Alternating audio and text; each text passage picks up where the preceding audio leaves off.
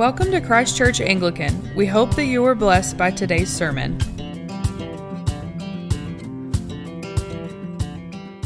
In the name of the Father, the Son, and the Holy Spirit. Amen. Morning again, everybody. It is September 5th, and you know what that means. Only 21 shopping days left until Christmas, right? Christmas is right around the corner, and that brings me to one of my fondest Christmas memories.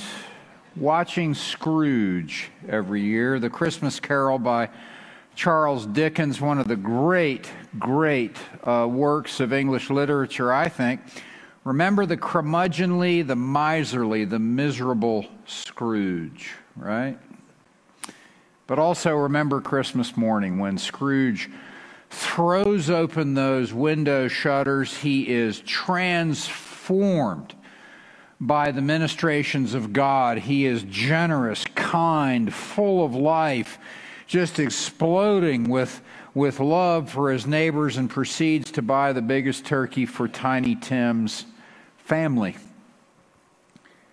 Besides Jesus himself, besides the grace of God, the wonder of God coming to earth and to us in flesh and blood, making a fresh start, this transformation like Scrooge went through, really, I think, is the greatest theme of all of Christian faith.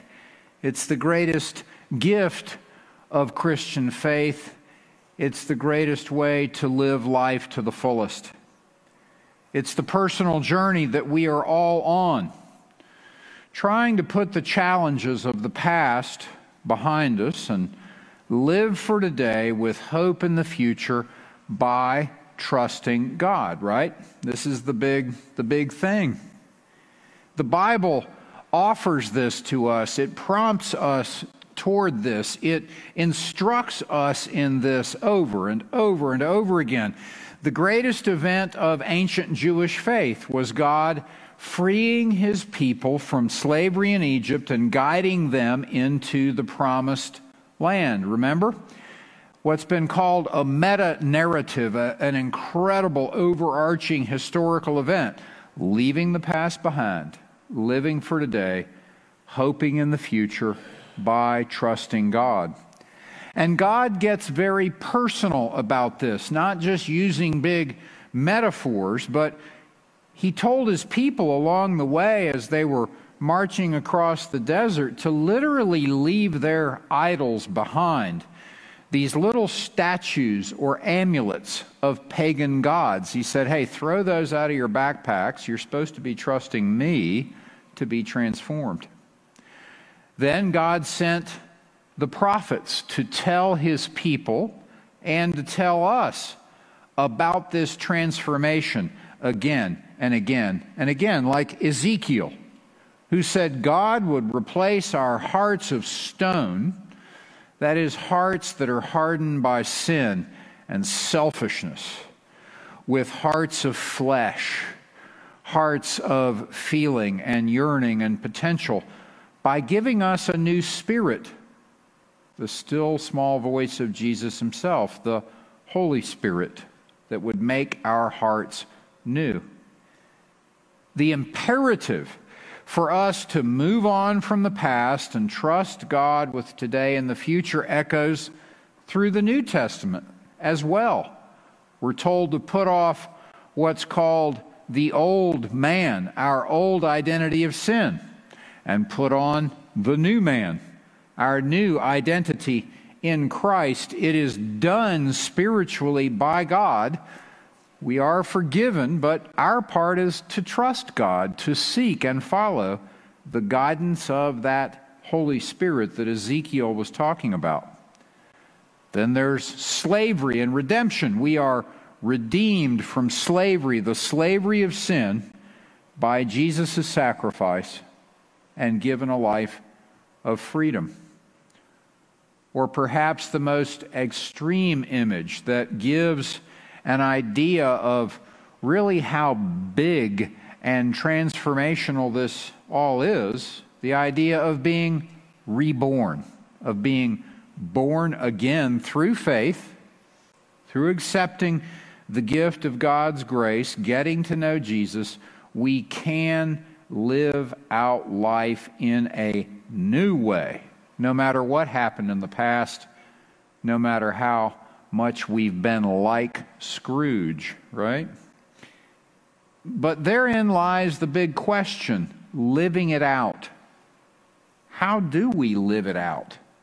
What are we supposed to do specifically, or not do specifically, to leave the old me behind and be and become what we want to be and what God wants us to be, freed from sin, liberated from anxiety, able to navigate conflict, and sharing the love of Christ with others?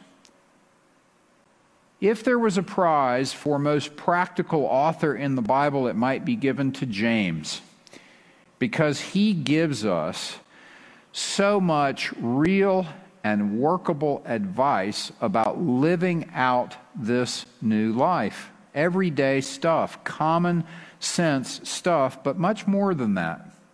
In our New Testament reading, we heard, I think, 3 practical steps to transforming our lives. If we do them, our lives will be changed, and we will be able to throw open those shutters like Scrooge did on Christmas morning. First, Scrooge's problem, if you think about it, was that he was very much in charge of his life, and his solutions didn't work. James says, let God be God. Let God be God. As James puts it, every good and perfect gift is from above, coming down from the Father of lights, with whom there is no variation or shadow because of change. Bottom line, we don't have to be in charge of everything like Scrooge was. We don't have to be executing these solutions that we think work but keep us in darkness, keep us miserly, keep us cold, keep us curmudgeonly. It's been said that if we are playing God, trying to control everything and everybody, we're not letting God be God.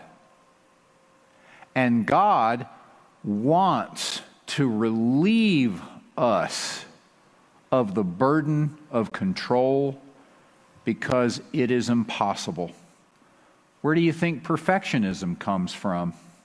Because we're trying to control everything and not letting God be God. It turns out that God wants us to rest and relax in Him. He wants to bless us. He wants to guide us. So why not let Him? Why not let God be God? There is great relief in doing that. The relief of gratitude, of humility, of trusting Jesus to work things out, short and simple. Letting God be God is an easier way to live. That's it. It is practical, good stuff. Second, when it comes to conflict, James says, listen, slow down and examine your own heart instead of reacting in anger. Listen, slow down, and examine your own heart instead of reacting in anger. And of course, because this sermon is being preached today, God gave us an opportunity in a Chevy Silverado last night on A Street to experience this equation, the details of which shall remain my own. But we had a test, I'm telling you. As James put it, know this, my beloved brothers, let every person be quick to hear, that is, quick to listen, and slow to speak, slow to anger. Now look, let's face it, Dr. Phil could have given us this advice, right? I mean, this is just good stuff. Is there something more here for people of faith than just conventional wisdom? Yes, there is. James goes on to say, the anger of man does not produce the righteousness of God, so put away filthiness and wickedness, and receive with meekness. There's an attitude, a receptivity. Receive with meekness the implanted word which is able to save your souls.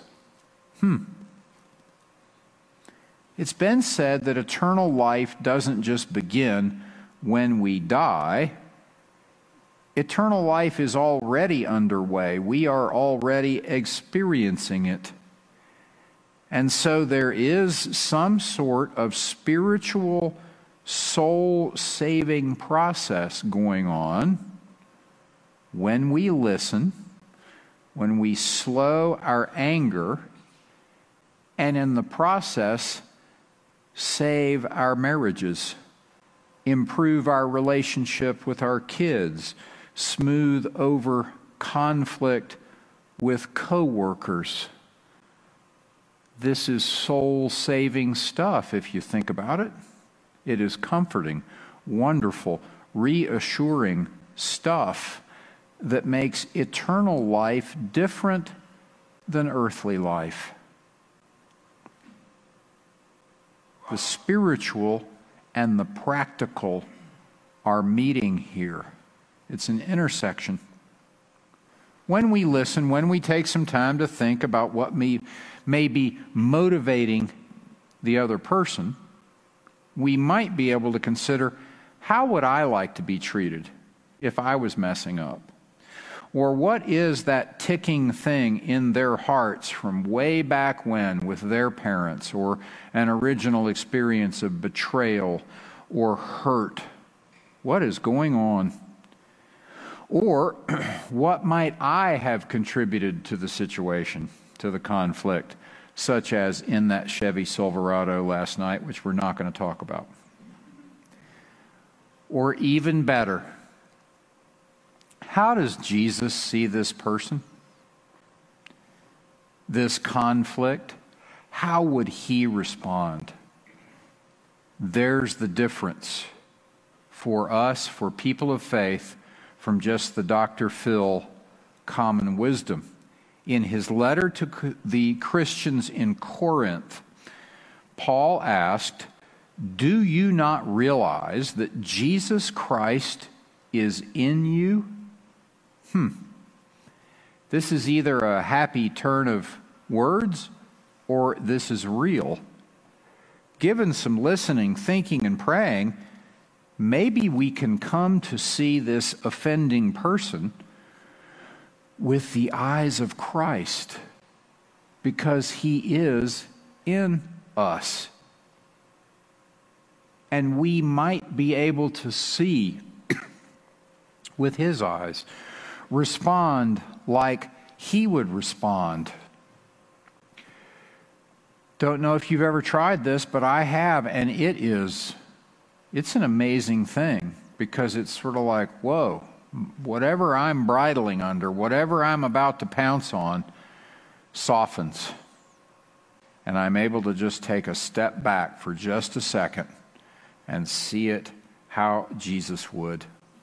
So, Jesus, help me to see this person. Help me to see this situation like you do. Help me to say or do what you would. That is certainly soul-saving. And it's exactly why why James tells us to slow down, so that we can pray this prayer, so that we can ask these questions. And remember, he said meekness. He suggests that we want to check our attitude, meekness. Not weak, as the word might imply, but perhaps calm, thoughtful, letting God be God, willing to suffer through a few moments of conflict so that we can respond with compassion after the fire of anger has cooled. And more practical stuff, when you respond that way, it feels better, right? When you don't, you feel like a jerk. It's real simple. So first, we relinquish control. We enjoy the relief of letting God be God. Second, we listen, slow down, examine our heart, try to see the conflict through the eyes of Christ. And then third and finally, James says we are to get proactive.